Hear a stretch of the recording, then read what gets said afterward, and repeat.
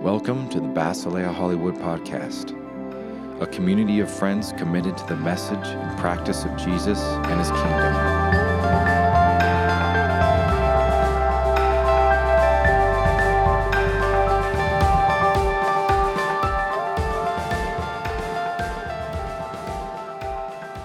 What's up, guys? You're all awesome, and I love you. And I'll say a few things. I'll be faster than I was planning on, and then we can all go home or to parties and watch people. Oh, here? Free party here at 3 p.m.? Super Bowl party here. Everyone's welcome here at 3 p.m. There's also another one, I think. They can talk to you if they want to know the details. If they're like, hey, that sounds great, I'm going to talk to Troy. Okay, I'm just going to read my text and say some stuff, and then you can process it on your own time in between commercial breaks if you are about as interested in football as I am, or later if you are into it. Okay, this is Matthew chapter 15, verse 1 through 20. Then the Pharisees and scribes came to Jesus from Jerusalem and said, "Why do your disciples break the tradition of the elders? For they do not wash their hands before they eat." He answered them, he is Jesus, "And why do you break the commandment of God for the sake of your tradition? For God said, 'Honor your father and your mother,' and whoever speaks evil of father or mother must surely die. But you say that whoever tells father or mother, 'Whatever support you might have had from me is given to God,' then that person need not honor the father. So for the sake of your tradition, you make void the word of God. You hypocrites, Isaiah prophesied rightly about you when he said, 'This people honors me with their lips, but their hearts are far from me. In vain do they worship me, teaching human precepts as doctrines.' Then he called the crowd to him and said to them, 'Listen and understand. It is not what goes into the mouth that defiles a person, but it is what comes out of the mouth that defiles.' Then the disciples approached and said to him, 'Do you know that the Pharisees took offense when they heard what you said?' He answered, 'Every plant that my heavenly Father has not planted will be uprooted. Let them alone. They are blind guides of the blind, and if one blind person guides another, both will fall into a pit.' And Peter said to him, 'Explain this parable to us.' Then he said, 'Are you also still without understanding? Do you not see that whatever goes into the mouth enters the stomach and goes out into the sewer through pooping? But what comes out of the mouth proceeds from the heart, and this is what defiles.' Hopefully that doesn't apply to what I just said. For out of the heart come evil intentions, murder, adultery, fornication, theft, false witness, slander. These are what defile a person. But to eat with unwashed hands does not defile." So at the beginning of this passage, the scribes and the Pharisees come to Jesus, and we've encountered these people if we spend time in the Gospels. The scribes are the people who read and write they read and write the scriptural text and other writings. The vast majority of people in this world don't know how to read or write, and so the scribes are the educated elite. They're the ones who deal with texts. As a result, they're also among the few who have access to the scriptures directly because they can read. And so they are the experts in the Torah because they're the ones who are able to encounter it in an extra special way and who are supposed to be extra knowledgeable. So scribe is a job description. Pharisees are a sect of Judaism that promotes a certain set of traditions about how to be obedient to the Torah.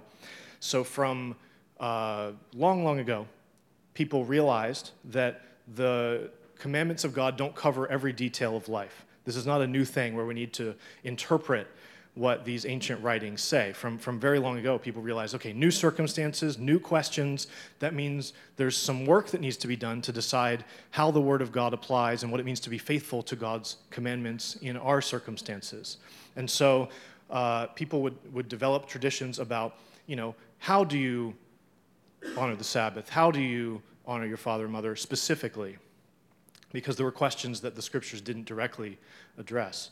And so a collection of traditions about how to obey the Torah properly is called a halakha, and different groups promoted different halakhas, and the Pharisees had one particular such set of traditions that they promoted. So when they talk about the tradition of the elders, that's what they're talking about. They're known for this set of guidelines about how to be faithful to God's commandments. And the reason they do this, I think we tend to paint this very demonic picture of the Pharisees, but the reason they do this is because they don't want Israel to go into exile again. Israel was unfaithful to God's commands, unfaithful to God's covenant. They went into exile. It sucked. People died. People suffered. They didn't want that to happen again once they were restored to the land. And so, well, we need to make sure people are clear, very clear, on what it means to follow these commands. That's not a bad idea in a sense. It sounds well-intentioned. It has value. Promoting, I do not believe commandments are a bad thing. I think that Christians somehow get that into their heads sometimes. But if God gives us an instruction, it's a good instruction. So I think we shouldn't be command-phobic, but apparently the way that the Pharisees are promoting faithfulness to God's commands is problematic, and they get some rather harsh critique here. So Pharisee is like maybe a denomination, like a Methodist or something, or a political affiliation, like a Democrat, okay? So a scribe would also probably be a Pharisee, maybe. One is a job, one is a party, if you will. So the particular issue that comes up is that there was a tradition around washing your hands ceremonially before meals. If you hang out around any Jewish communities today, I don't know if it's true of every community, but this is a common thing that's still done. They have a hand-washing ceremony before a meal. This is a social convention. Jesus and his followers apparently aren't doing it. It doesn't say why, and I think that's beside the point.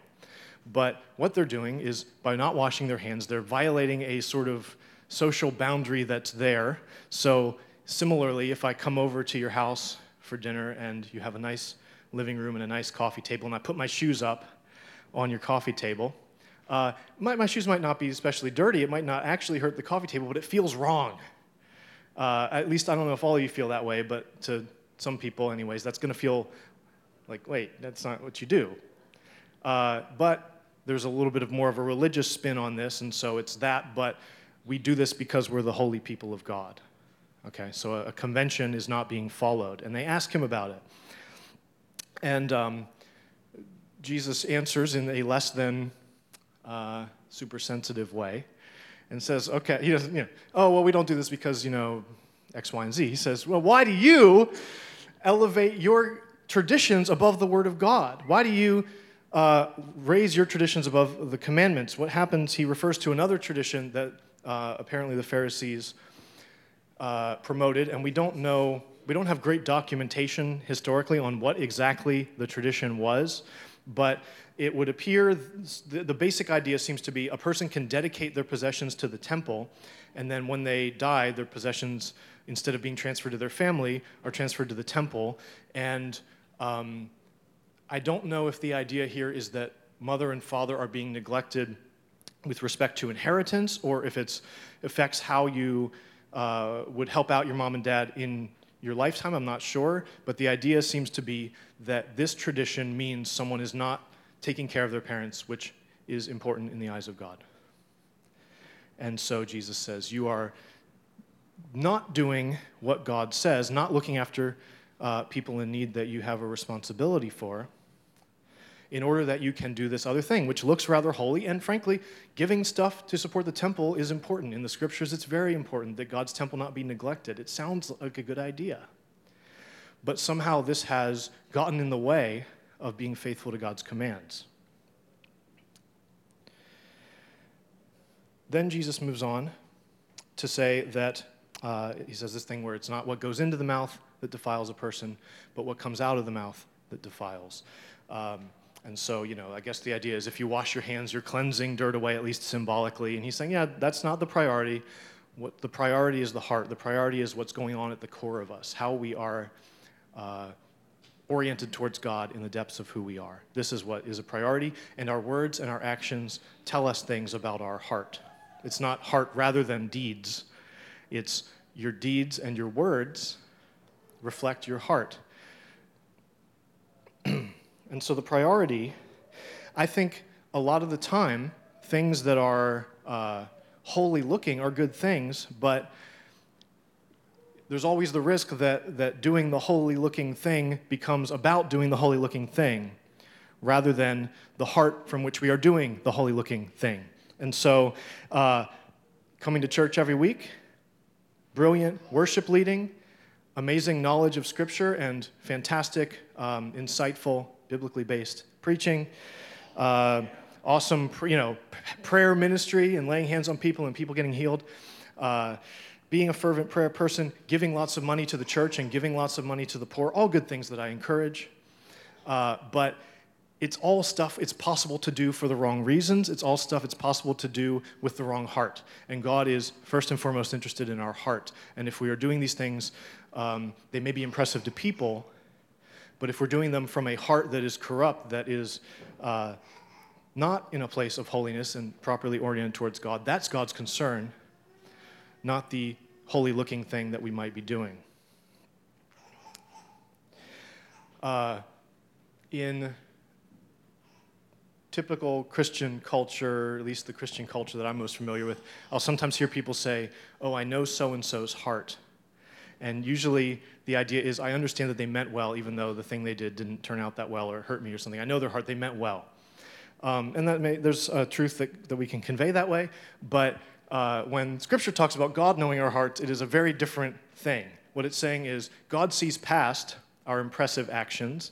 God sees past the ways we present ourselves to the world. God knows what's going on in the depths of us, and usually God knows what's really going on in the depths of us, which is not always so flattering and is not fooled by the things that might fool the people around us. I definitely feel like, I don't know how you guys see me, but I feel like I can come across relatively holy, and I don't feel like my heart matches that. I'm very aware that my heart has some real issues that not everyone is. Some of you, we talk, but the heart is what God is really into. So on the one hand, there's how tradition can be potentially wrongly used or used with the wrong heart, and then there's the sense of how our heart is oriented towards God and how holy-looking things can be counterproductive if the heart is not in the right place. An example I've experienced of this, and most folks who have been to seminary or studied theology in some formal way will tell you this. It becomes, if you're accustomed to, the more you learn about church tradition, the more you learn about theology and the Bible, and the more you get used to evaluating ideas about these things, the harder it is to listen to a sermon. Because you always notice all the things that you disagree with, or all the things that oh, that's not true, or oh, they didn't do a good job with that, I would have done that so much better.